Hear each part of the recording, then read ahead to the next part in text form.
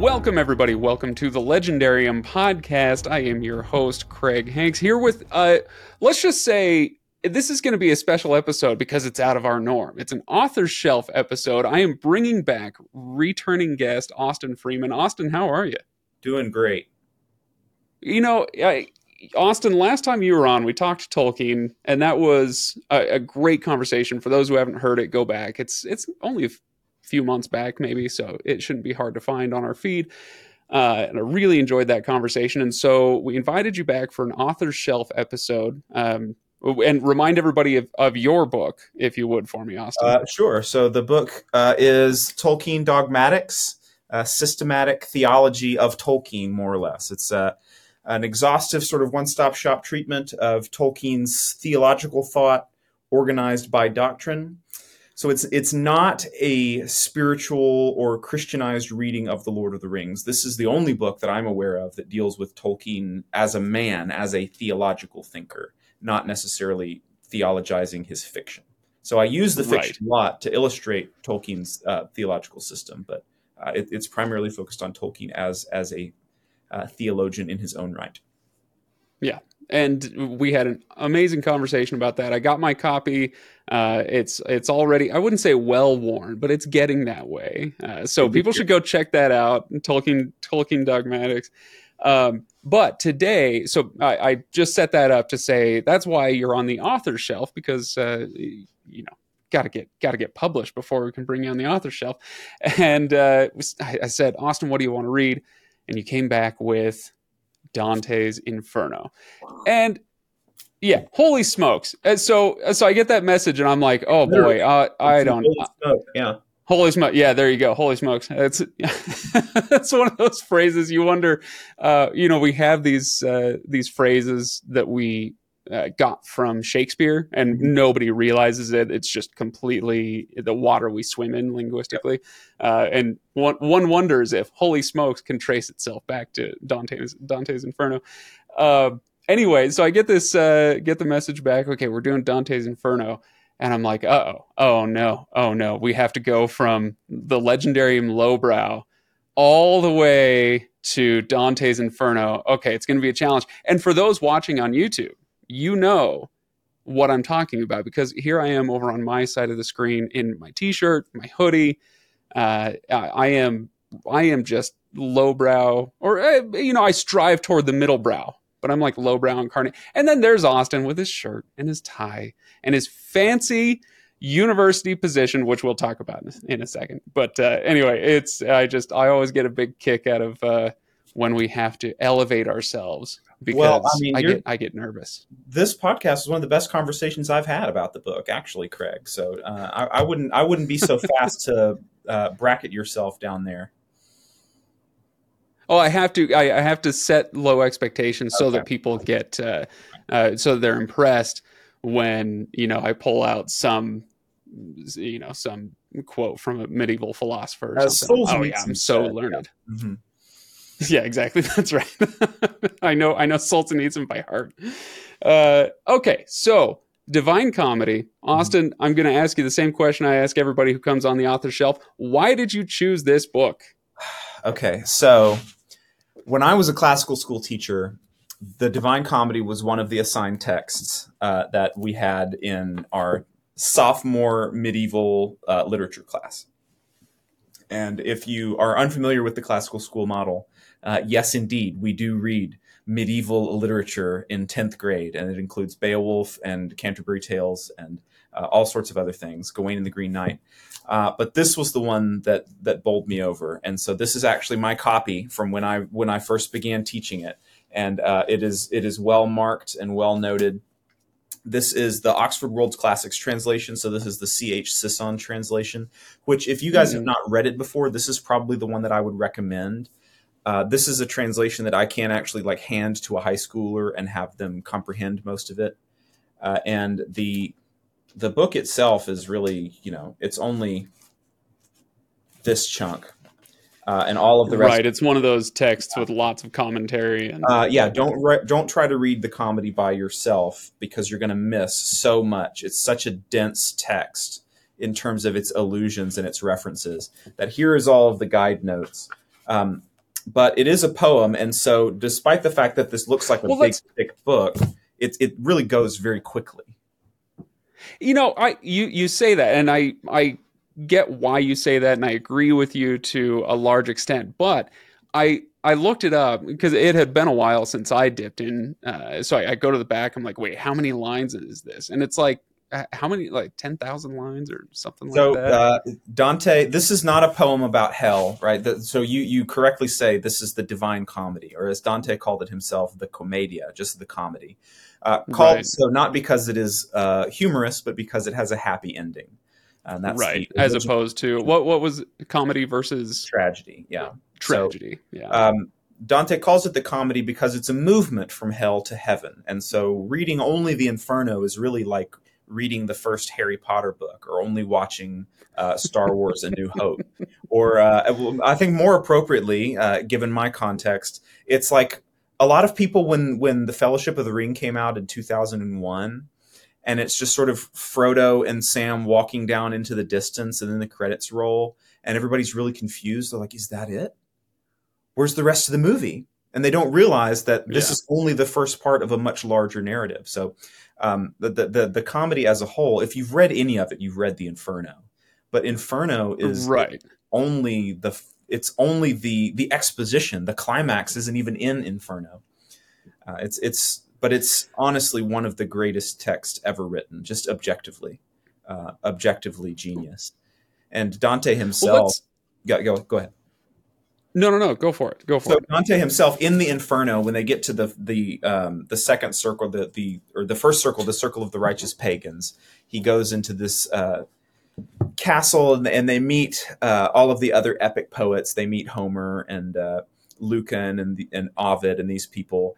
And Virgil, of course, is Dante's guide. He's the one that travels with Dante through the underworld.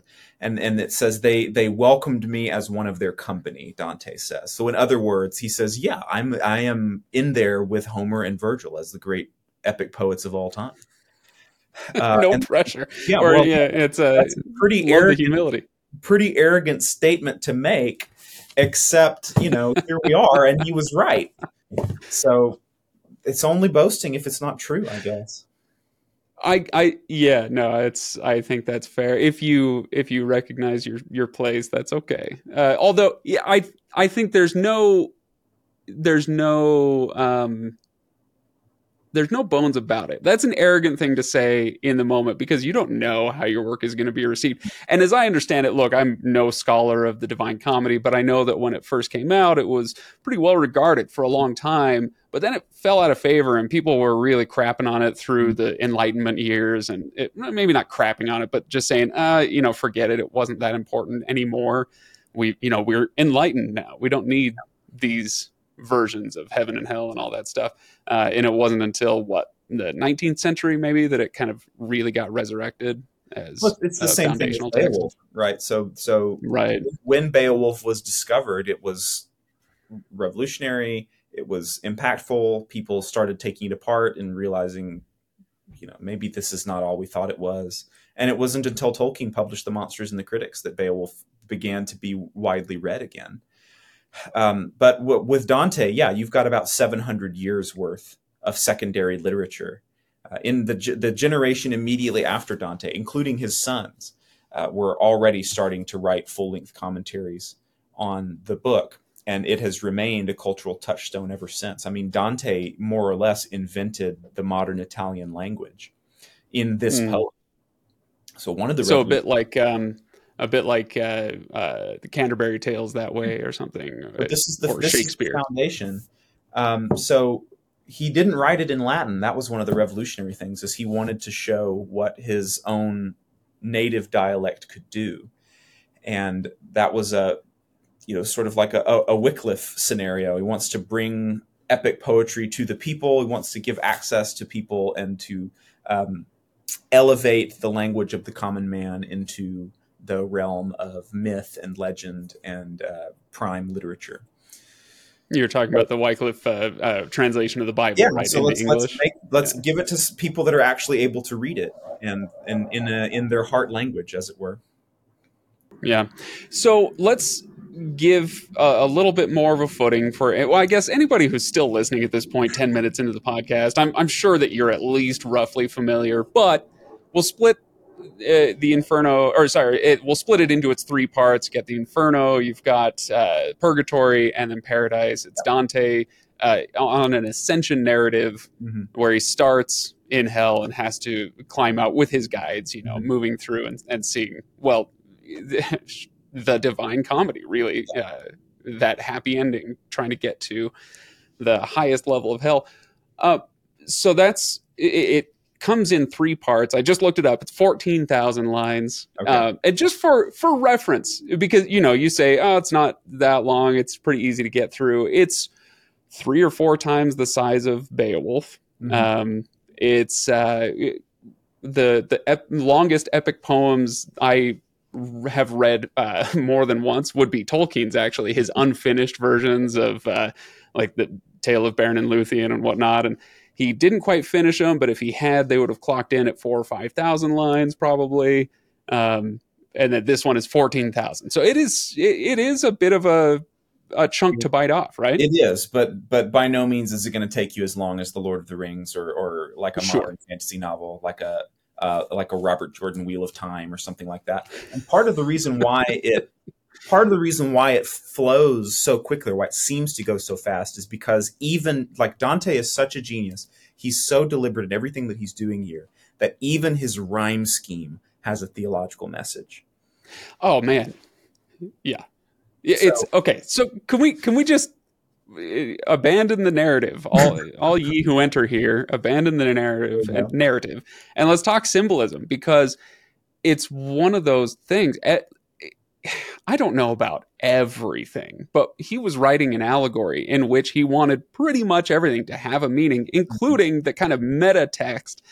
As you say, there are 3 main poems, and it's 99 cantos plus with an additional forest. Yep. So even right.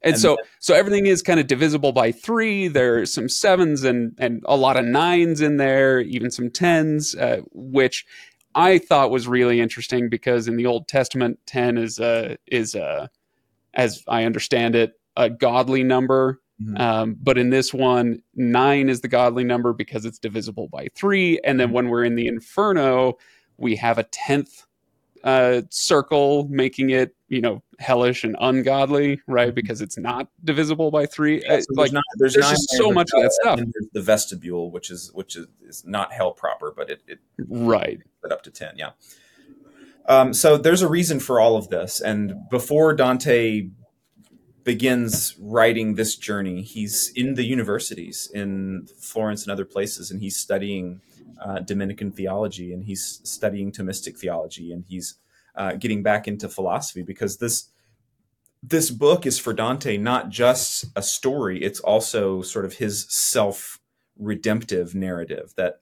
he accuses himself of having forsaken the primary good, which is God, in pursuing political or artistic glory. And so that's where the poem starts. He says, midway along the journey that we all must take, I found myself lost in a dark wood.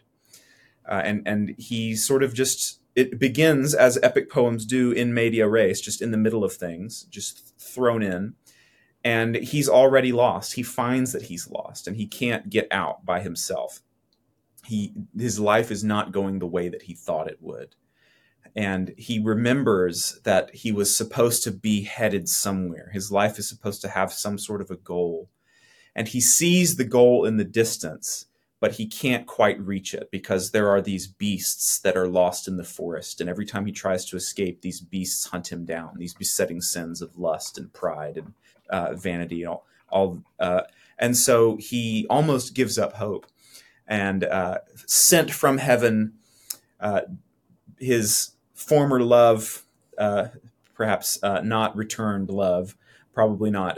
Beatrice sends Virgil from the underworld to come and guide Dante through the afterlife in a final last-ditch attempt to save his soul. And so that's why we begin in Inferno, is that Dante has to sort of descend into the depths and realize the ultimate natural outcome of the form of life that he has chosen. And so Virgil guides him through each of the different sins represented by the levels of the funnel-shaped inferno, and it moves from the least bad sins all the way down to the worst, which is pride. And so Dante actually starts, the least bad sin in hell is lust, which is interesting to us in our modern culture. I think a lot of church folks, holy rollers, would want to put lust down there as the really bad one. But for Dante, if the proper love of a human life is God, then the next best thing would be something made in the image of God, which would be a human being. So if you're going to be an idolater, then being an idolater of a person is the least bad thing you can do. But he's got all of this logic for how he ranks these sins, and the punishment fits the crime or each of these sins. So the lustful, for example, are blown about by winds of passion. They have no settled firmness in themselves, and so that's their fate, as they're blown along in this black hurricane forever and ever. And Virgil represents human reason because, as you said, it's an allegory. And so Dante is able to use his philosophy. He's able to use his unguided, non-revelatory knowledge in order to see the consequences of a life of vice, and to begin to detach himself and his habits from these sorts of activities. And once he gets to the depths, and once he gets to the sin which is the most insidious of all, namely pride or self-idolatry, then Dante turns the corner, and he is able to live his life, his earthly life, in a virtuous way. And so whereas Inferno is a funnel that goes down from down to the worst, Purgatorio is a mountain on the opposite side of the world. And there's a spiral around the mountain, and it goes from the worst to the least bad. And so he's sort of freeing himself of the burdens of these vices and learning to live virtuously. So he's freed himself of bad habits. Now he's beginning to develop these good habits. And so he says the soul naturally ascends upward towards God. The thing that's keeping it down is sin, metaphorically, in this allegorical framework. And so as he throws off the shackles of each of these sins, he's ascending higher and higher until he gets to the top of the mountain of purgatory. We have the Garden of Eden, the earthly paradise. This is the pinnacle of what human life on this earth can be, separated from God, separated from the divine. And this is where Virgil leaves him, because philosophy can go no further here. If you want to penetrate into the ultimate mysteries, you can't just rely on philosophy. You have to move into divine revelation. You have to go into the truths of Scripture, or the truths that are revealed in Christ and in the Trinity. And so from there, Dante ascends from the top of Mount Purgatory up into the heavens. And here it's very literally the heavens. It's the solar system. And he moves through the spheres of the crystalline spheres of each of these planets and out of space and time itself. And the poem ends with Dante's direct vision of God. And when I say ends, I mean it just ends. Because, it just ends. Yeah, because what can you say when you're met with the ultimate unsayable, with the fountain of all being in existence? And so you see, and you are taken up into this love, and there's nothing else to say after that. You have met your ultimate goal. There's nowhere else to go. Yeah, it's interesting to me that there are two sides to the coin you were just talking about, with Virgil being the philosophical guide.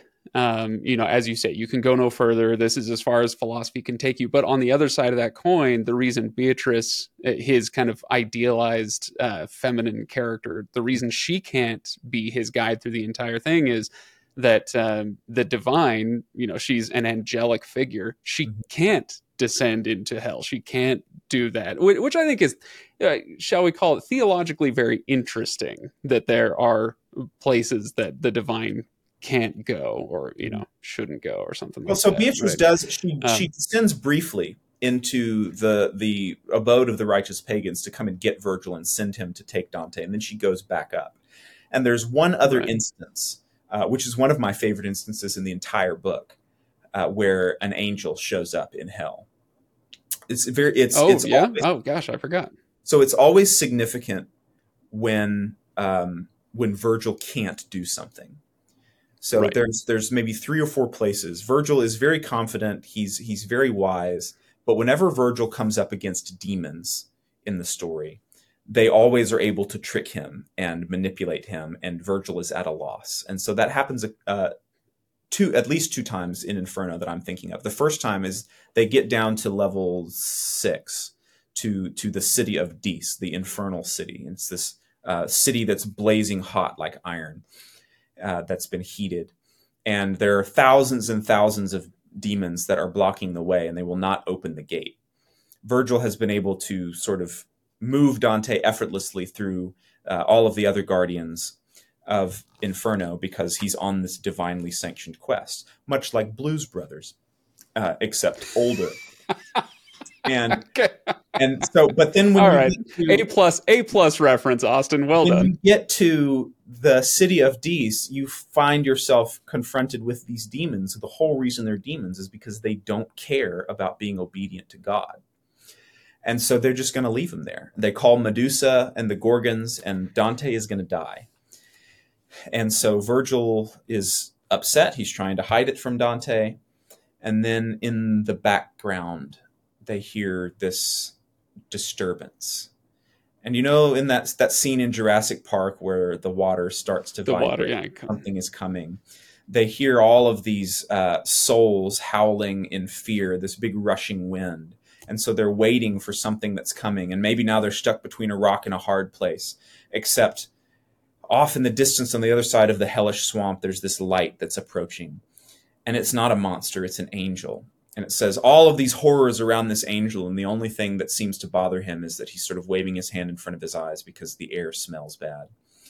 And just carefree as can be, totally unintimidated, the angel walks up to this big flaming hot bars of the city of Dis that's manned by 10,000 demons. And it sort of tells them off for being rebels. And he just taps the door and it bursts open. And he turns around and leaves. And that's it. He's accomplished his mission, and Virgil and Dante are able to continue on their quest. And every time I teach this, I always ask the students, who is this angel? And or who is this figure? And some of them want to say, oh, it's Jesus, or oh, it's Michael, or oh, it's Gabriel. No, it's nobody. It's just a random angel. And that's the point, is that the least significant, like the least remarkable figure in God's heaven is so much more powerful and so much more overwhelming than all of these armies of demons that he just busted open without an effort. You don't have to send Michael. You don't need Michael. Any of them could do this. And so that's another reason why Dante is so compelling to me, is because in our modern culture, it's the evil that fascinates us. It's always the dark characters or the anti-heroic characters or the twisted characters that are the ones that you dress up like for Halloween. They're the ones that you find fascinating. I mean, even Darth Vader and Stormtroopers, that's what the kids have on their lunchboxes. And there are very few works of literature that make the good as fascinating as evil. And Lord of the Rings is one of them. Right? We do, the ring wraiths are cool, but Gandalf is also cool, and Aragorn is also cool. And it's just not as common to find those heroes being I don't want to say idolized, being admired to the same extent as a really compelling villain. And Dante, you say that, and I think that's true in the text itself. But as you kind of alluded to earlier, the more commonly known title of this work is Dante's Inferno, because that's what people read in college or whatever, right? They know it as Dante's Inferno, not necessarily the Divine Comedy, because I think we do, if we step outside of the text, we do see that first part and go, that's the cool stuff. That's what I want to read. The fire and the hooks and the whatever. Yeah, I mean, it's flashy and it's entertaining, because this is where Dante is sort of skewering his political enemies that exiled him from Florence, and shoving corrupt popes down baptismal font tubes and things like that. But there's plenty of stuff. There's great passages in Purgatorio and in Paradiso. I mean, Purgatorio is Inferno is more about the self and the inward life, and then Purgatorio is more about life in community. It's the political life, because time passes there, it's on Earth. It's just on the other side of the globe. And so Purgatorio is an allegory for the life of politics, and then and of human virtue.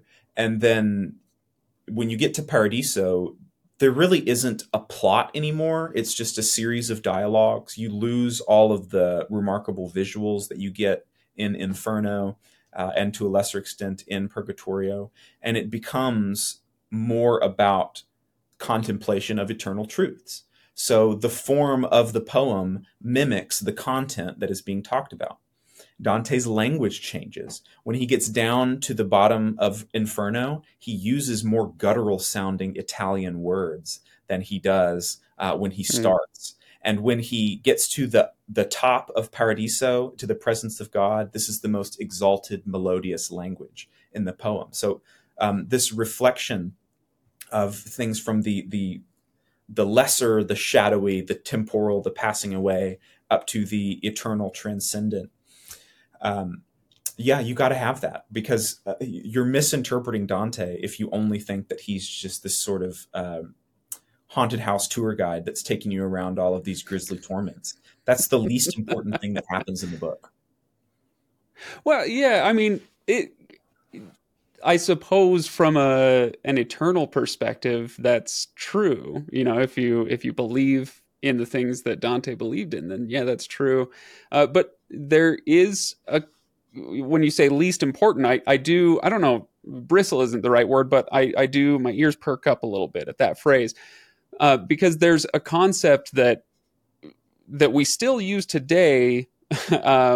But it comes from the New Testament, right? So Christ dies on the cross, and then he goes to purgatory, and then 3 days later ascends to heaven, or whatever it is. 3 days later comes back, but he ascends to heaven after going through purgatory and freeing those there, etc. So there's as the great philosopher Steve Miller of the Steve Miller Band saying, you've got to go through hell before you get to heaven. That concept, it doesn't come from Dante, but that's it. His version of it is what we all think of now, right? This, you have to go through hell before you get to heaven. So when you say it's the most important or the least important part of the book, I go, well, you know, it's the part that illustrates the importance of the others. And so I don't know if I can quite get on board with that classification. I don't know. Is that fair? Let me give you a metaphor. I see where you're going, Craig. But let's say this. If I go out to the parking lot and my car has a boot on the tire, it can't go anywhere, right? My number one priority in order to go any further is get that boot off of my car, right? So that right now, that is the most important thing I can be doing. But the goal of getting in the car is not to get the boot off. It's to turn it on and drive to the Grand Canyon. And in that sense, getting the boot off the car is just the thing that I've got to take care of before my real journey starts. And so I think that's what Dante is trying to tell us, is he's reminding us that the human life as it is currently lived in bondage to sin, or in this fallen world that we participate in, is not the way human life actually is or is supposed to be. It is the distraction or the detour that we have got to fix for ourselves, can't fix for ourselves, that has got to be fixed for us before the real business of human life can actually take place. And so chronologically, yes, it's the most important that you are purified from this sin, and that you move through this hell so that you can get into the better business of living. But in terms of a logical priority, it's the contemplation of the divine that Dante ends the poem with. That's the point of this whole journey. That's why Beatrice sends Virgil to go and get him, is in order for Dante to be able to get to the top of the mountain and to see the face of God. That's what I meant. No, I think it's totally fair. I think that's a great point. Far be it from me to, stress an argument with Austin Freeman. That's I appreciate a mistake I'm not going to make. I'm just kidding. Okay, so can we talk symbolism here for a minute? I've got a question for you, and then I can relate maybe my favorite lost bit of knowledge that is illustrated by Dante. Anyway, the question is, how much symbolism did Dante create? And how much did he kind of solidify? We've talked about the numerological aspect of it. Mhm.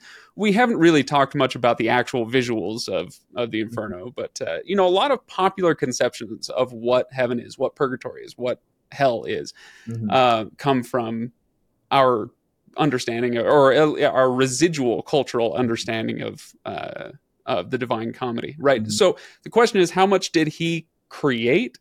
How much was he synthesizing from the world around him? Do you have any idea on that? Yeah, so Dante is a medieval, and if you read something like C.S. Lewis's The Discarded Image, Lewis says the medievals were synthesizers, right? They were the people that loved, they would have like a big card catalog of all knowledge, and they just loved putting that stuff in order and making it all fit together. And so, in terms of the larger scale images of what hell or purgatory or heaven are like, Dante is not very original, and nor does he intend to be. He is picking up on pre-existing images from the culture and from other artistic movements at the time.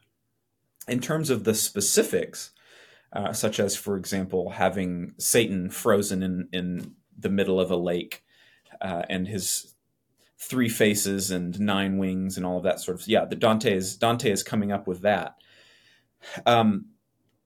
Even the pictures of the demons that you get in Circle 8 of the winged sort of animal figures with pitchforks and the boiling tar, those are things that were already present in medieval art, maybe not in medieval theology, but certainly in popular culture of the time.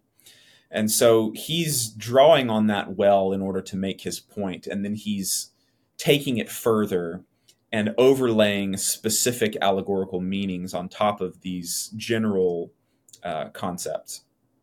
So I think it's that thing that you said where he's synthesizing and then extending it. Yeah.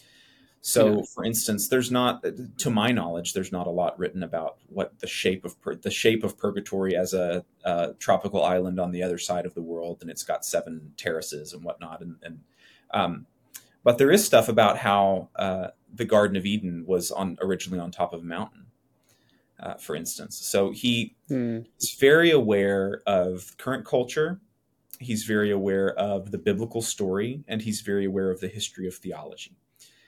And so he weaves all of these things together. For the medievals, it's not as important to be original. The originality, authenticity, that's not something that stresses them out.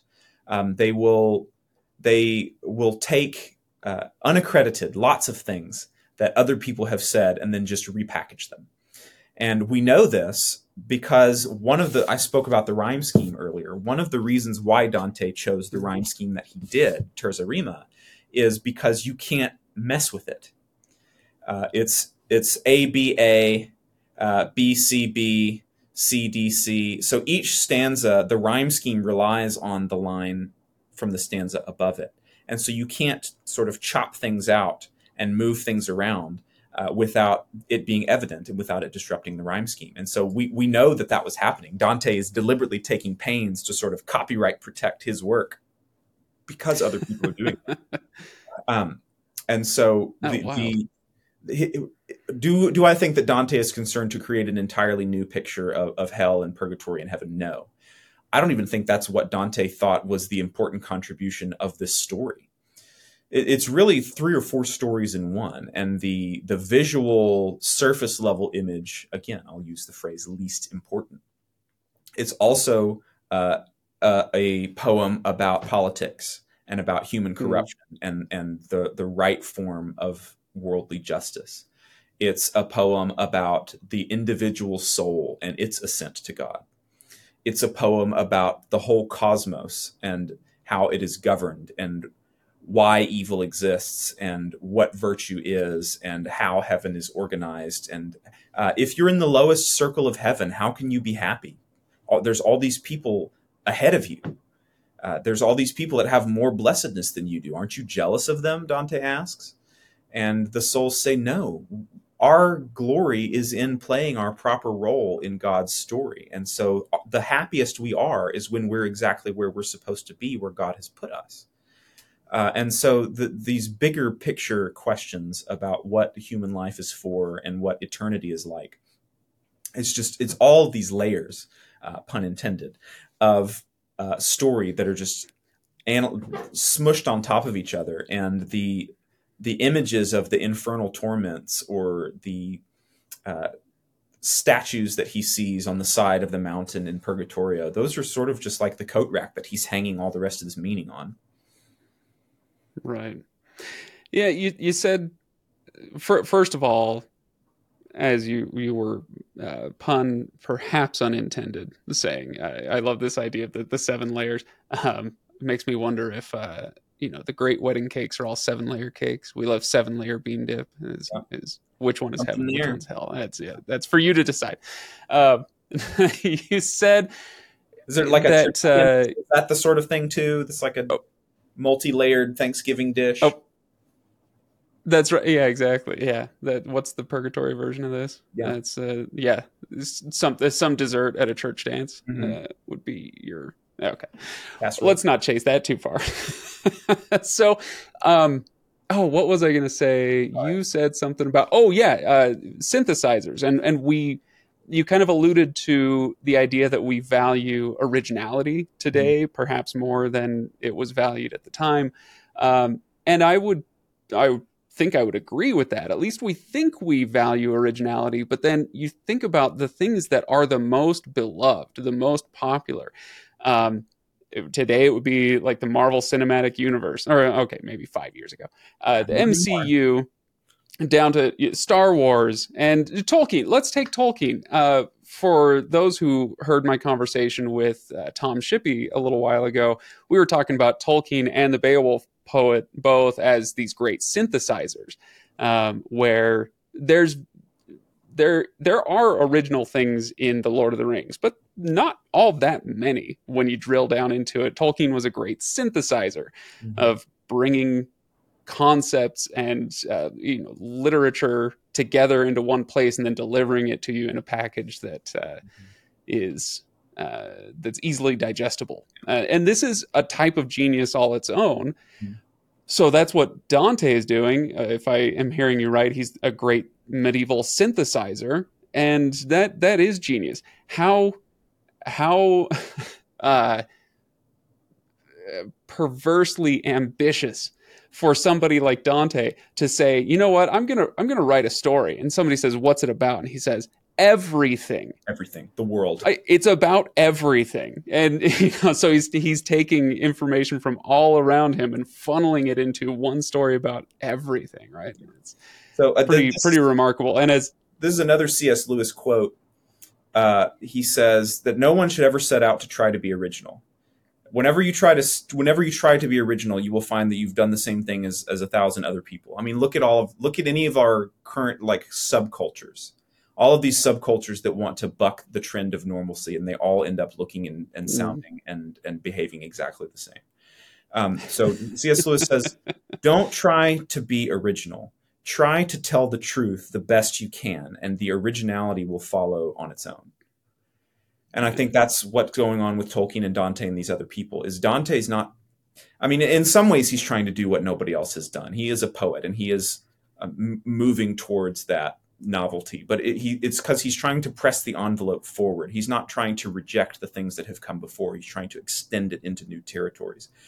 And so the reason why Dante is a genius, having synthesized all of this stuff, is because Dante has a unique life, as anyone does. He has an idiosyncratic perspective on the nature of reality. And as he's honestly expressing his view and his vision about what he believes to be true, it's original automatically, because all of us can bring that different perspective to bear. But pairing with that originality also comes the excellence. So Dante isn't just somebody at their computer keyboard who has no life experience trying to change the world, thinking that they can see things that nobody else has seen. Dante isn't trying to do it all on his own. He sees himself as the heir and the participant in a great tradition that has gone before him, that he has taken in and has imbibed and has allowed to mold his soul. And now he can become a part of that conversation because he understands it. Well said. And let's talk about that word understanding, because there's a bit of symbolism that I wanted to get your take on. It's my favorite thing. It's very high level. You know, I'm not learned or well read enough in the Divine Comedy to really drill down on specifics. But the concept of where hell is located, where paradise is located. As you say, he starts, on Earth and has to descend into through the seven circles of hell and all that, and then ascends into paradise. Going through purgatory up to the tallest peak of purgatory, and then going on his tour through the planets and the going beyond time and space and all that, right? Sounds like Gandalf, right? From the lowest dungeon to the tallest right. I passed out of I have been sent back. Space and time. I've been sent back. Yes, there you go. in what must be visually the strangest moment in the Fellowship of the Ring movie, including Galadriel's moment. Okay, where was I? Oh yeah, okay. So this concept of where heaven and hell are located is one of my favorite things, because I want to talk about Galileo for a second, who came about two and a half centuries after Dante. And we have this common popular conception of what Galileo did and why he was excommunicated and killed. And it's in the common telling, it's because he dethroned Earth from its valued position at the center of the universe. Earth was thought of in that Ptolemaic tradition as the center of the universe, when in fact, in reality, it was exactly the opposite. And if you read Dante, you get a lot better sense of where the medieval world actually was when it comes to the symbolism of astronomy.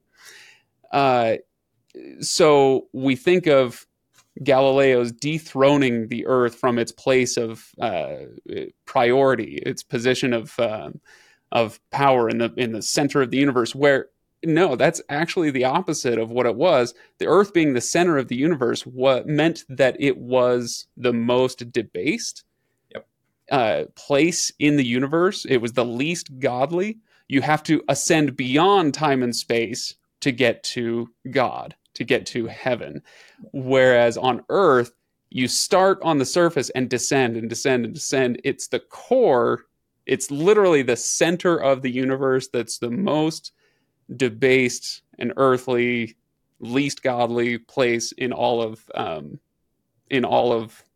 the universe, right? Yep. There was one writer who described it as the Earth was, in the medieval tradition, at, or very literally, the anal aperture of the universe. This is the dirtiest, most base part of the universe. The other things have fallen down into the Earth. Yeah. So here, this is Paradiso, Canto 22. He has gone through the seven heavens and he's passed beyond Saturn. And before he goes into the realm of the fixed stars where the angels dwell, Beatrice tells him that he can look back.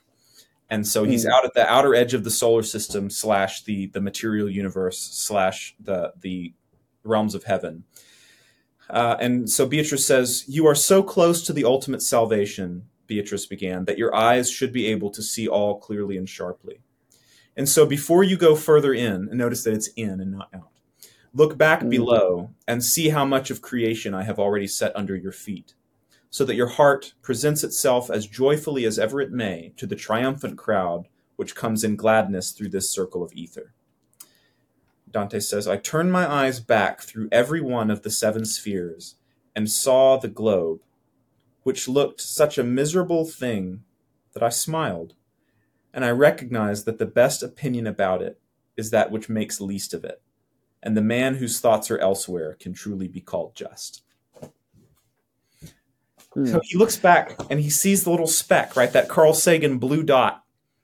And he says, that's my life. That's all of these people that are criticizing me. That's all of the people that have exiled me from Florence. Those are all of the people that said I would never amount to anything, et cetera, et cetera. All of my troubles, all of my worries is that little speck here in this huge, vast kingdom of God's glorious, blessed souls and angels, and that's what I'm worried about.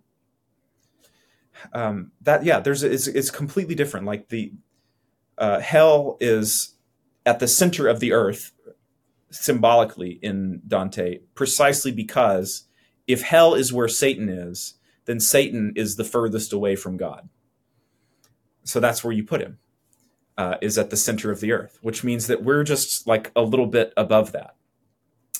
And the idea is not that Galileo is persecuted for telling the truth to this oppressive church structure. That's completely false and exploded myth, just like the myth that everybody thought the earth was flat. I mean, there it is. I mean, in this poem, he knew it he was says, there's the globe. Yeah. But yeah, no, Galileo was persecuted because he didn't have enough evidence and because he was a jerk.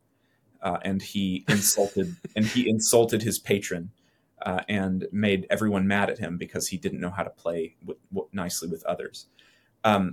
It's interesting that you mentioned Galileo. The other poem that is sort of in the same family as Divine Comedy is, of course, Milton's Paradise Lost. We have this journey through hell and chaos and into earth. And one of the things Milton is doing is trying to rewrite the Divine Comedy in a post-Galilean, post-Copernican universe. That Milton is framing this narrative in a world of vast space and not in the world of the crystalline spheres. And so that's a link between these two books. But this idea is that the earth it's important in the sense that it's the place that God chose to become incarnate. But that it's not important in itself. That God chose to become incarnate as a human being for the medievals says more about God's absolute grace and mercy and condescension than it does about, how great and powerful human beings are. It's the opposite. It's the smallness of the place that makes God's mercy so magnificent. And I don't necessarily want to go too far down the theological rabbit hole here, but this conception is one that I find somewhat troubling because, like, on Dante's own terms, because as you said, the final circle of hell, the worst of the 7 deadly sins, is that of pride, and the way the temptation in thinking the way that Dante wants us to think is when you say this life is debased and worrying about the things of this world is trivial at best, right? And sinful at worst. It can lead some to the prideful arrogance of, hey, well, you know what? I've got it figured out. I'm not even worried about this world or this life. You little small-minded devil, I am enlightened. I am, the person who's figuring it all out. And it's a tough tightrope to walk. And I'm not sure where Dante would have been on that, how I would have liked, conversing with him or hearing about his worldview and his view of the people around him. I think it is a tension or a paradox because, I mean, it's sort of like with Socrates and Plato, that Plato in the Republic has Socrates throw out all of the myth makers because they're liars. And then within the Republic, he tells like 2 or 3 new myths. So how seriously should we take them right. in this regard? For somebody that says it's useless, all told, to spend my life worrying about these temporal things, he spends over a third of his book about everything talking about earthly politics. And he's constantly inserting these little critiques of his contemporary culture. So you do have to sort of take both sides and say, ultimately, yes, the eternal is what matters. But once you place the eternal in its first rank, then you can also see everything else accurately. And you shouldn't just Amen. be turned towards the eternal, because part of your mission in this world is to live in the place that God has placed you. I don't agree with Dante about everything theologically. I do think that the earth, that our earthly life, and particularly human beings, have a more exalted place than Dante or many of the medievals might give them. So, for instance, one of the things you hear is the pseudo Dionysus and his hierarchies of angels. In his choirs of angels, the archangel is the second lowest rank, which goes against the Greek, which arche means the first or the top. Right. But Prime. yeah, so when the archangel Gabriel comes to announce the fact that God is going to become a human being, many medievals will take this to say, well, look how big God's kingdom is apart from us, that even this, like all of the other angels are too busy doing too much important work, and that only an archangel, that's the level of importance that this is happening. And I don't think that's scriptural. I don't think that that's the best interpretation of the Christian text or tradition, but it is present and it is a tension. So that might be something that we should critique Dante about here. But that being said, you also have to wonder if it's more a rhetorical, hyperbolic point than it is a real, you should live your life this way sort of a point. I mean, I think of Boethius too. Boethius in late antiquity also has a lot of commonality with Dante in dwelling on earthly tribulations versus the eternal perspective, sitting in his prison cell in Theodoric the Goth's imperial capital, waiting to be executed for being a civil servant with integrity. And maybe it's just a rhetorical overcorrection for what they see as a lot of people's narrow-mindedness with regard to things that they can't see, things that are invisible, but still actually logically of more importance than, where's my next meal going to come from? Or is this other artist talking badly about me? Maybe that's it. Yeah. Well, we've just gone for nearly an hour answering this very question, but I'm still going to ask it. Okay. This is as a final thought on the Divine Comedy and wrapping up our conversation here. The question is, how would you convince somebody? What would you say? It's an elevator ride. You got 30 seconds. And you're trying to convince somebody that no, the Divine Comedy is worth reading now, even if you're not some medievalist scholar or a religious apologist or whatever. It's worth reading now. Why? The Divine Comedy is a book that I've read a dozen times, and every single time I find new things in it. And it's not like this small detail that I didn't notice before. It's like every time I find a new perspective on how to reevaluate the whole thing. It's such a layered and complex book, but it's masked in this straightforward simplicity of language. If you get a good Dante translation, the Italian is not complicated. It's clear and straightforward. And so I would say the reason to read Dante, not just to read it once, but to read it over and over and over again. That's what makes it a work of genius, is that it's one of these things that you can keep finding things in as long as you're there. And it takes a great work of literature to be able to say that. And this particular work of literature has been around since the 1330s and continues to be regarded as one of the greatest books ever produced by a human mind. So it's probably worth checking out. There you go. Ding, elevator door opens. It's probably worth checking out. I love that. No, that's perfect. You know what? On the next translation, in the next big translation that comes out, I'm going to find out who the publisher is. And I'm going to say, you know what? Austin Freeman said this. I want you to blurb it on the book. It's probably worth checking out. Mm-hmm. That's perfect. All right, Austin, thank you so much for choosing the Divine Comedy. This is, like I say, dangerously elevated territory for the Legendarium podcast, but I think it was a fruitful discussion, and I really enjoyed it. If you guys want to come and talk more about it, then come and take some classes with us at Houston Christian University. I was just going to say, yeah, we have to tell people where you're at and what you're doing. And you are now the chair of apologetics at at Houston Christian University. So you can go study with Austin. And you were telling me before we fired up the mics that this is, you can do this remotely, Yes. right? You don't have to be in Houston. Yeah, we do have a residential program, but the bulk of our apologetics program is a remote asynchronous program where you can study with people like me, Michael Ward, Holly Ordway, Mike Lacona, Nancy Piercy, all sorts of big names, including probably many of your listeners will recognize some of these names as top-notch Tolkien and Inkling scholars. And so that's kind of our brand at Houston Christian University is cultural apologetics or imaginative apologetics, talking like we've been doing about Dante or Tolkien and getting into those big picture meaning of life, God and faith issues, and just being able to discuss them in fruitful ways that can hopefully change people's lives. That's what we do here. Yeah, so go check it out. I will find a link to include in the show notes for you to go check out that program at Houston Christian. Austin, does 2 times count for me to say always a pleasure? Yes. It's been awesome to have you back on the show. All right. Thanks, Craig.